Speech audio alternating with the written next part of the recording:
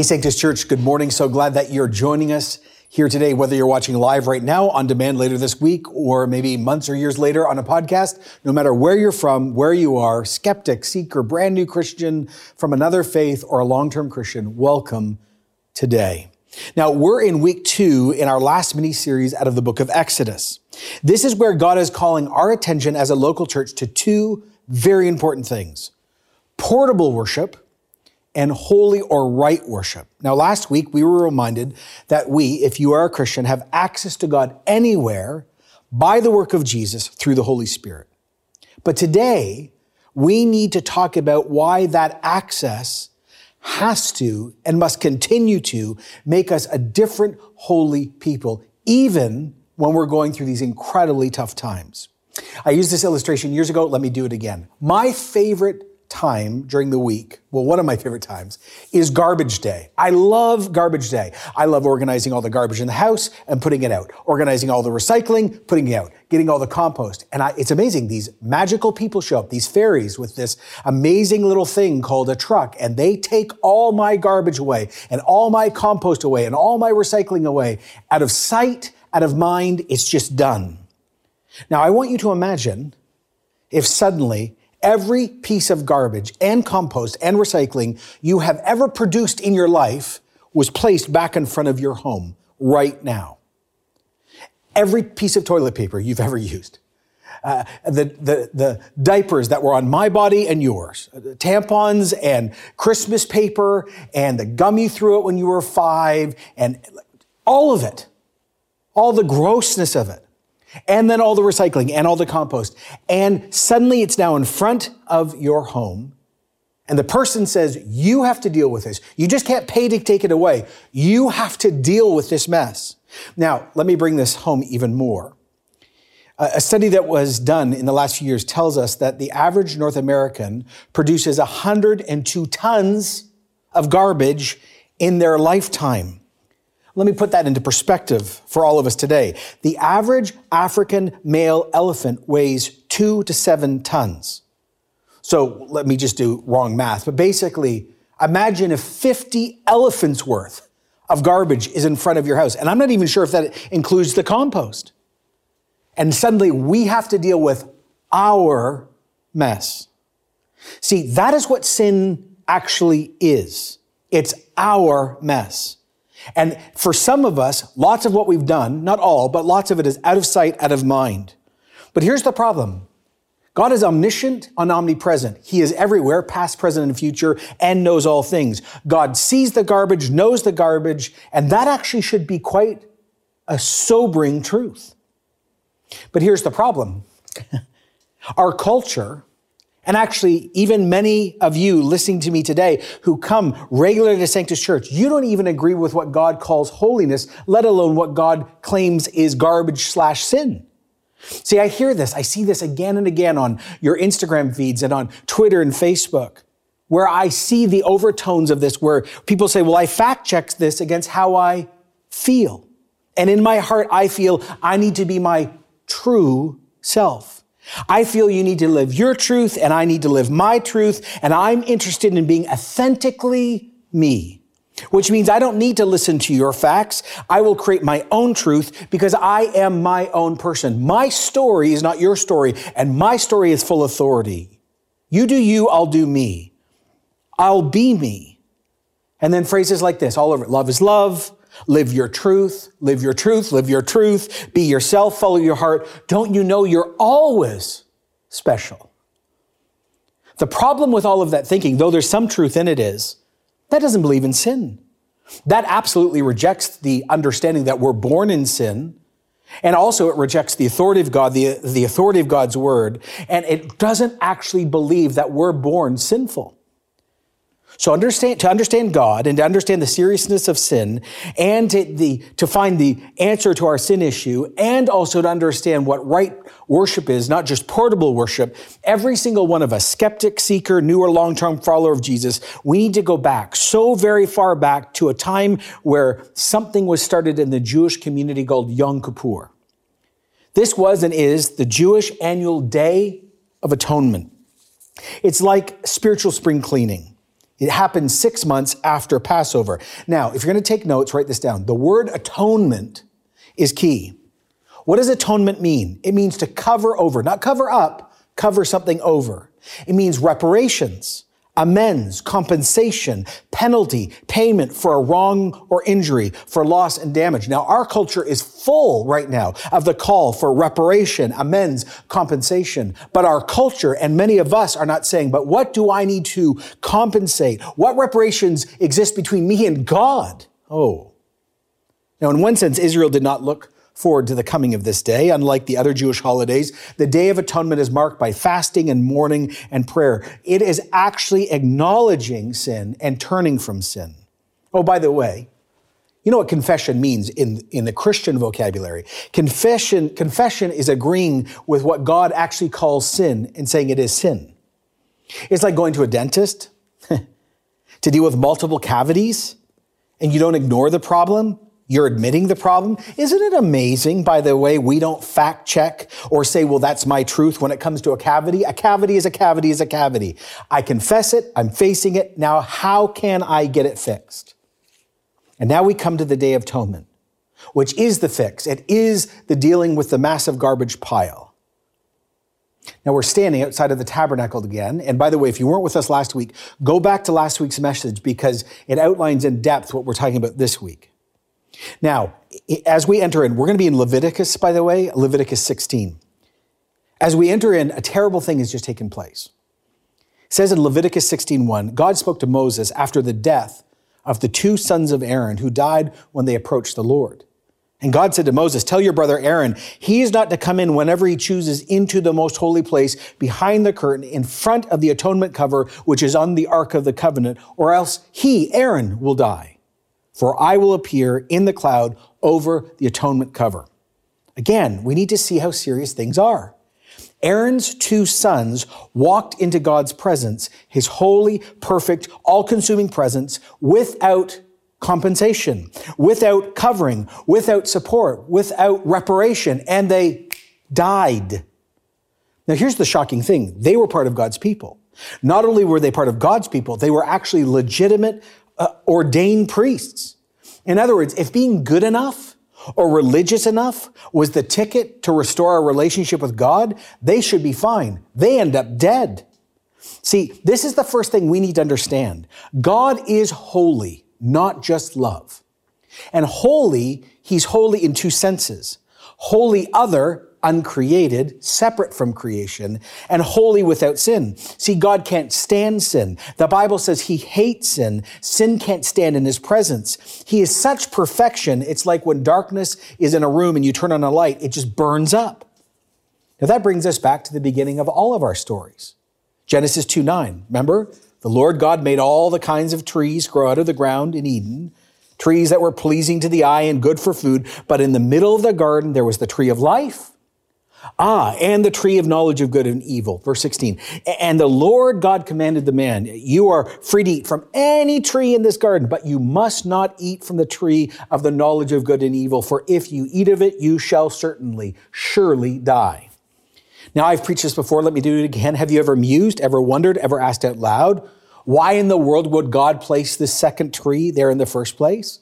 Is this some terrible cosmic setup? Is God a jerk, tempting us and giving us something that we cannot handle? Is he an abusive, cruel father wanting his children to mess up so he can beat us? Testing us to see how strong we really are, but no, we can't keep up, so he yelled? No. He made us in his image. And the implication of image bearing is choice. Choice affirms us. This reflects us. This is who God is and who we really are. Without choice, you're just a robot or an animal. Yet we know we are more than instinct. We have choice.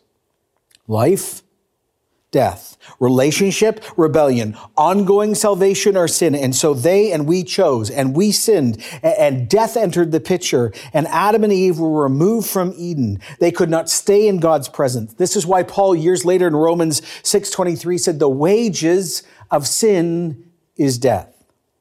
So back to the foolish tragedy that took place. The 2 sons are now dead. God says you can't just enter into your Creator's presence without covering or help. You've known this since Eden. Verse 2, tell your brother Aaron, he's not to come in whenever he chooses into that most holy place, behind the curtain, in front of the atonement cover, on the ark, or he will die. So feel the gravity of this. He says, I will appear in the cloud. The physical presence of God himself is found in the Holy of Holies in the form of the cloud, the Shekinah glory, and it's right above the Ark of the Covenant.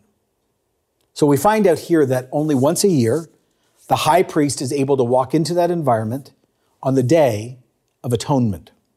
We talked about this last week. Let me just do a quick summary. The Ark of the Covenant had two functions for human beings and God.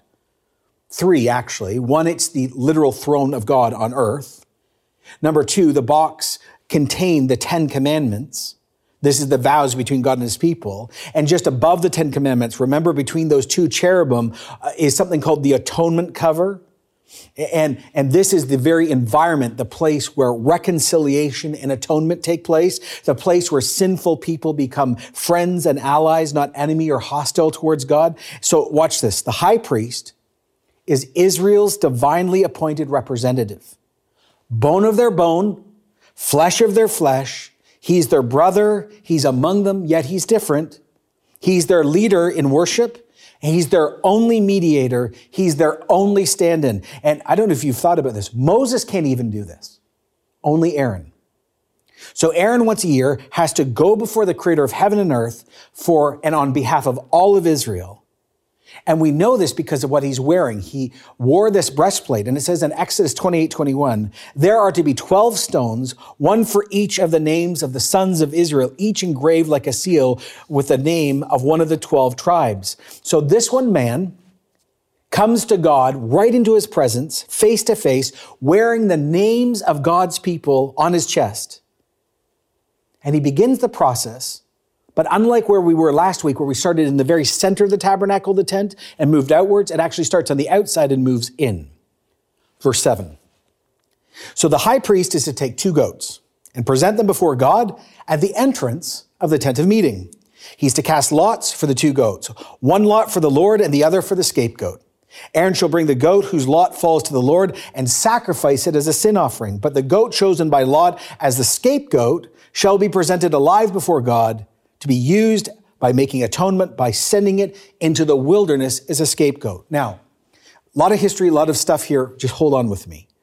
That scapegoat thing and sacrifice, it's going to matter by the end.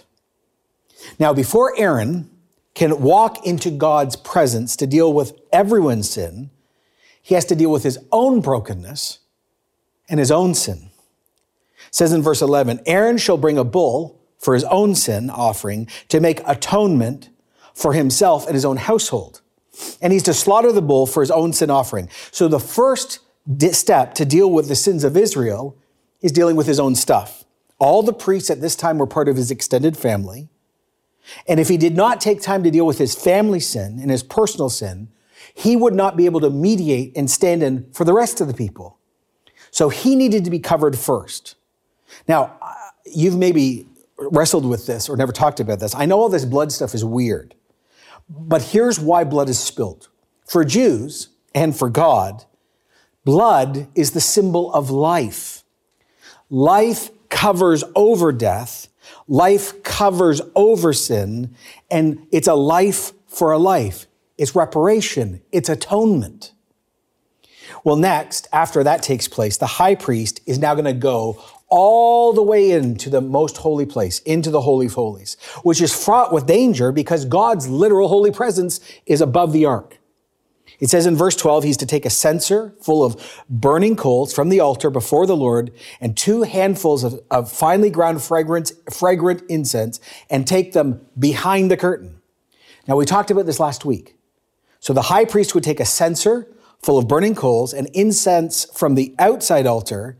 He'd pass into the living presence of God through the curtain, now in the Holy of Holies, where God's literal physical presence is just above the ark. And the very first thing he must do, it says in verse 13, he's to put incense on the coals before the Lord, and the smoke of the incense will conceal the atonement cover above the Ark of the Covenant, so Aaron will not die. Even after the sacrifice of the bull, he's still in danger.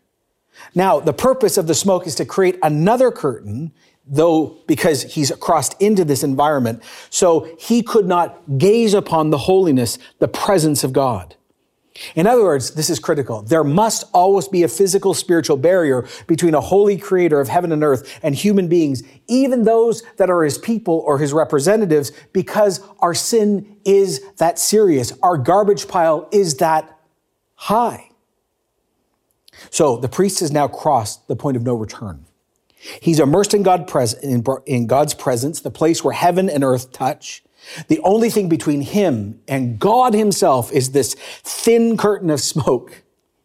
It says in verse 14, he's to take some of the bull's blood with his finger and sprinkle it on the front of the atonement cover.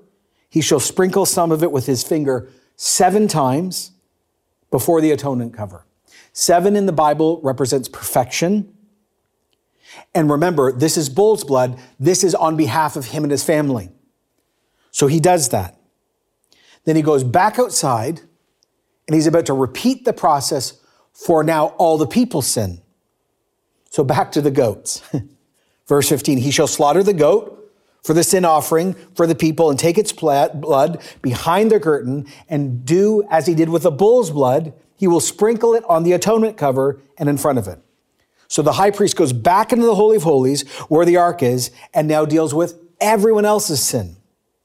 Verse 16, in this way he will make atonement for the most holy place because of the uncleanliness and rebellion of the Israelites, whatever their sins have been. He's to do the same for the tent of meeting, which is among them in the midst of their uncleanliness. No one is ever to be in the tent of meeting from the time Aaron goes in to make atonement in the most holy place until he comes out, having made atonement for himself, his household, and then the whole community of Israel. So listen to this again. God says the high priest is the only person allowed in his presence. One mediator, one representative, one path for forgiveness, one door, one intercessor, one sacrifice, one gate, one road, not many. And now he stands in the gap for himself, his family, and the whole nation of Israel. And then 2 last amazing acts take place. Verse 18.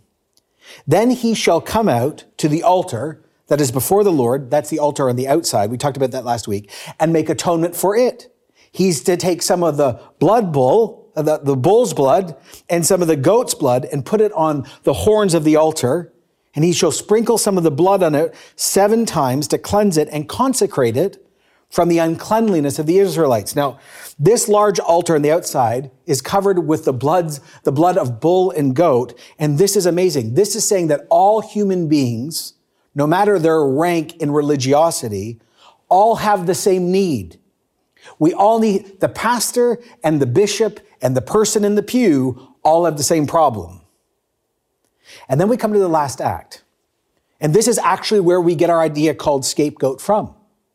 When Aaron had finished making atonement for the most holy place, the tent of meeting, and the altar, he shall bring forward the live goat. He's to lay both of its hands on its head and confess over it all the wickedness and rebellion of the Israelites, all of their sin, their garbage pile, and put it on the goat's head. He shall send the goat away into the desert in the care of a man appointed for the task. By placing his hands on the goat, all the sins of Israel are pressed upon, transferred upon, laid upon this animal.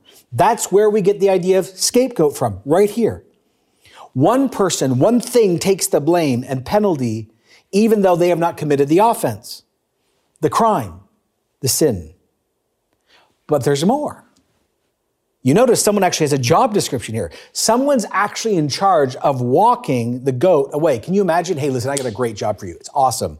You just need to take this leash and walk this goat in the desert. Oh, just so you know, the thing on your leash is walking death. He has literally got all the sins we've done in secret and in public, all on it. It's pure evil. Just take it for a walk. No problem. Do you want that job? Well, the goat will carry, verse 22, on itself all their sins to a solitary place. A man shall release it in the desert. And I'm sure the bracket says, and run away quick.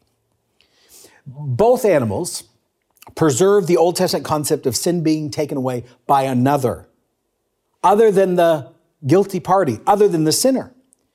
Now, only when you know all about tents and temples and clouds and blood and bulls and goats and lambs and curtains and holy smoke and holy priests, only when you understand all of that does our condition become real and God's holiness become real and God's love becomes real, because then you understand why Jesus came.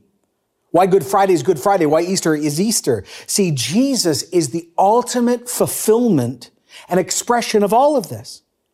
Easter and the whole Christian message is really saying now all of this is fully accomplished for all people, not just Jewish people. Jesus is the Day of Atonement for the whole world incarnate, right? Well, number one, Jesus is our high priest. He stands in for us like Aaron did, but better, Hebrews 4:14. Therefore, since we have a great high priest who's ascended into heaven, Jesus, the Son of God, let us hold firmly to the faith we profess. We do not have a high priest who is unable to sympathize with our weakness, but we have one who has been tempted in every single way as we have been, yet he didn't sin. Let us then approach God's throne of grace with confidence, access, so that we may receive mercy and find grace in our time of need. Anyone have a time of need right now? I sure do. He allows us to come in. He allows us not to fear. He's the one who mediates and prays and stands and covers. He's our worship leader. He's our intercessor. He's our divinely appointed representative, bone of our bone, flesh of our flesh. He's our brother. He lived among us, and yet he's separate from us. That's the connection between Christmas and Easter. But he's not just our high priest. Jesus is our what? Sacrifice. He's the one who's killed. It's his blood that covers our sin. As it says in Romans 3:25, God presented Christ as a sacrifice of atonement through the shedding of blood to be received by faith. Well, he's not just our high priest, and he's not just our sacrifice. He is our permanent and forever sacrifice. It's not done forever, time and time again. Remember, the priest sprinkled blood 7 times to symbolize perfection. No, Jesus was perfection. Jesus never sinned once. And when he cried out on the cross, "It is finished," he meant it. That's why the author of Hebrews also said in Hebrews 10:3, but those sacrifices are an annual reminder of sin, because it's impossible for the blood of bulls and goats to take away sin. But we have been made holy through the sacrifice of the body of Jesus Christ once for all. So Jesus is our high priest. He's our perfect, permanent sacrifice. But he's also our scapegoat. Jesus takes our sin. And not only did he have our sin placed on him, but have you thought about it? Just like the scapegoat, he was led out on Good Friday to a rocky place called Golgotha to die. He's led out of the city into the outer parts to die. And in that moment, all of our sin was transferred upon him, placed on him, and he had committed no sin. Jesus is the ultimate willing scapegoat. 2 Corinthians 5:21, hear the word of God. God made Jesus, who had no sin, to be sin for us, that we might become the righteousness of God. So Jesus is our high priest and our permanent forever sacrifice, and he's our scapegoat. But not only that, he has become our permanent incense barrier between us and God. He stands between us. His pure holiness covers us, shields us. That's why in 1 Timothy 2:5, you should memorize this verse. There is only one God, and there's only one mediator, stand-in between God and people. That's the man Christ Jesus. High priest, sacrifice, scapegoat, permanent incense barrier, but more, Jesus' body becomes the curtain we walk through to get into God's presence so easily now.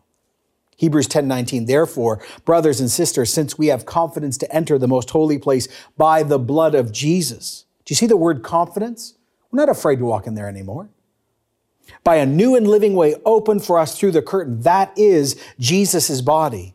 And since we have a great high priest over the house of God, let us draw near to God with a sincere heart, with full assurance that faith brings, having our hearts sprinkled to cleanse us from a guilty conscience and having our bodies washed with pure water. Okay. Why is God, this is always relevant, but why is the Holy Spirit bringing our attention to this idea at this moment. 1, thank you, thank you, thank you. Grace, grace, grace. As Christians, we need to be reminded of what we take for granted. Not one non-Christian on earth can claim this. You can, they can't. And we do not need to fear the journey towards death or death itself because of the resurrection of Jesus. But most of us never have thought that we don't need to fear when we pray over our meal or walk into God's presence at devotion or face God at all because of Jesus. We have confidence. We get to draw near. We no longer are guilty. We will have meeting in our time of need because we have access.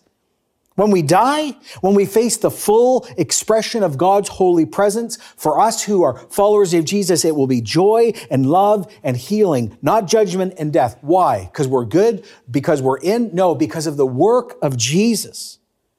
This day, even during this lockdown, even during all the frustration, let your heart be warmed. Move yourself to say thank you again. Tears, raise your hands, cover your face, kneel, shout thank you, or just sit silently, but say thank you, thank you, thank you. I know that variations of the old song have come back in the last few weeks. What a friend we have in Jesus. Hey, everyone, what a friend we have in Jesus, right? What a friend we have in Jesus. But this friendship, this access, has to produce a different people. It's what Peter wrote generations later as he unpacked the work of Jesus for us. 1 Peter 2:9, you might know this verse.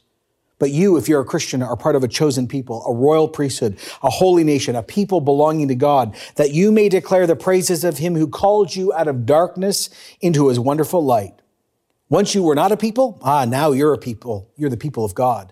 Once you had not received mercy, you've received mercy now. So dear friends, I urge you, I beg you, I command you, as aliens and strangers in this world, abstain from sinful desires which war against your soul.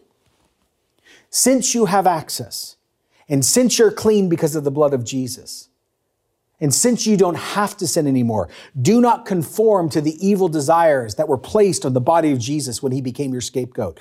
Don't actually go back and intentionally start participating in things that Jesus had to spill his blood over. Don't give in to evil desires. The problem is our culture doesn't believe in absolute truth. And actually, again, not in an angry way, but many of you don't either. So, okay, what are the evil desires that war against my soul? Well, the Bible's pretty clear. Read the 10 Commandments. You'll know quick. Or Galatians 6. What sin? He says, well, it's the fruit of the flesh, impure thoughts, committing any sexual act forbidden by Scripture, idolatry, worshiping other gods, witchcraft, spiritism, hatred and fighting, jealousy and anger, a constant effort to get the best for yourself, complaints and criticism. Complaints and criticism.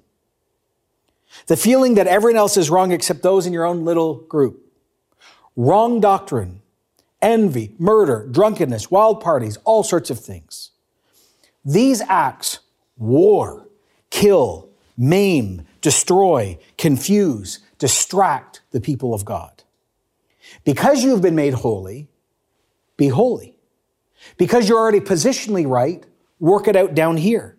Be radically different with sex and sexuality. Be radically different with your money. Be radically different with power that you have. Be radically different in your relationships. Be radically different with your entertainment. Be radically different when you're online. Be radically different with what you say online. Be radically different in your worship. Say these words: God, since you have gone to such lengths in your love for me to know you and love you, I want to be holy.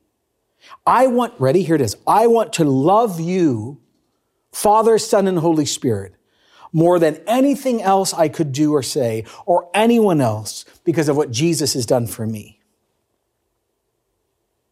This is always about a war of loves. Always. Now, by the way, just a note of hope, because all sorts of us, including me, struggle all the time. Being holy is not an overnight thing. Positionally, when you said yes to Jesus, boom, done. But working it out down here takes time. It's like climbing a mountain. Last week on Instagram, I shared this quote by a woman in the United States, and it's so good. She said, being holy rarely looks like an immediate ceasing of a particular sin. It more often looks like an increase in the distance between repeated sins and a decrease in the distance between committing them and confessing them. And then beautifully she said, so pastorally she said, God is patient with his children. Yes and amen. But for us who are Christians, who were reminded last week that we have access to the throne room of God in any environment at any time, and man, has that been so brought home during this COVID lockdown moment, the access still has to produce a different people. When is the last time you said to the Lord, unashamedly, unreservedly, make me holy, no matter the cost? Make me holy because of the love that you have for me. Make me holy. Let me end by speaking to a lot of you who are joining us. Again, you might be Christian in name only, or you might be a Muslim or a Hindu, or you might be spiritual or agnostic, atheist. Maybe you have the title Christian in your history, but what is God saying to you today? Well, we're all like Aaron, because we're all going to face God in the end. The question for you today is, will you be fully covered when you face him, or not covered at all? Just like you can't be sort of pregnant, you can't be sort of covered. Are you going to be like Aaron, or are you going to be like Aaron's sons? You want to know how all of this ends? Jesus is literally going to come back, physically come back. And it says in Matthew 25:31, when the Son of Man comes in all of his glory, and all the angels with him, he will sit down on his throne in heavenly glory, and all the nations will be gathered before him. And he will separate the people one from another as a shepherd separates the sheep from the goats. He'll put the sheep on his right and the goats on his left. I want you to bring your mind back to that image of garbage and recycling and composting. That's our sin. God knows it all. He's a just God, and we're going to have to give an account. That's why as human beings, we need an external savior. We need atonement. We need covering, payment. We need help. We need a savior. We need a high priest. We need a sacrifice. We need a scapegoat. We need a permanent incense barrier. We need a curtain so we can recover what we chose to lose so long ago in Eden. That's why Jesus claimed he's the only way to God. No other person, no other worldview, technology, sexuality, psychology, materialism, inventions, no other thing can do this thing. That's why Jesus said in John 14:6, I'm the way, the truth, and the life. No one can come to the Father except through me. Romans 6:23, the wages of sin is death, but the gift of God is eternal life through Jesus Christ our Lord. Religion still ends up killing you. As much as atheism will, or agnosticism will, or anything else will. If you put your hope in anything but Jesus, it leads to death. Because it's not enough. If you have never humbled yourself and admitted God is God and you are not, if you've never humbled yourself and said, I'm a sinner and I need salvation and I need someone to take the garbage pile away because it's too big, then you just pray this right now, wherever you might be in the world.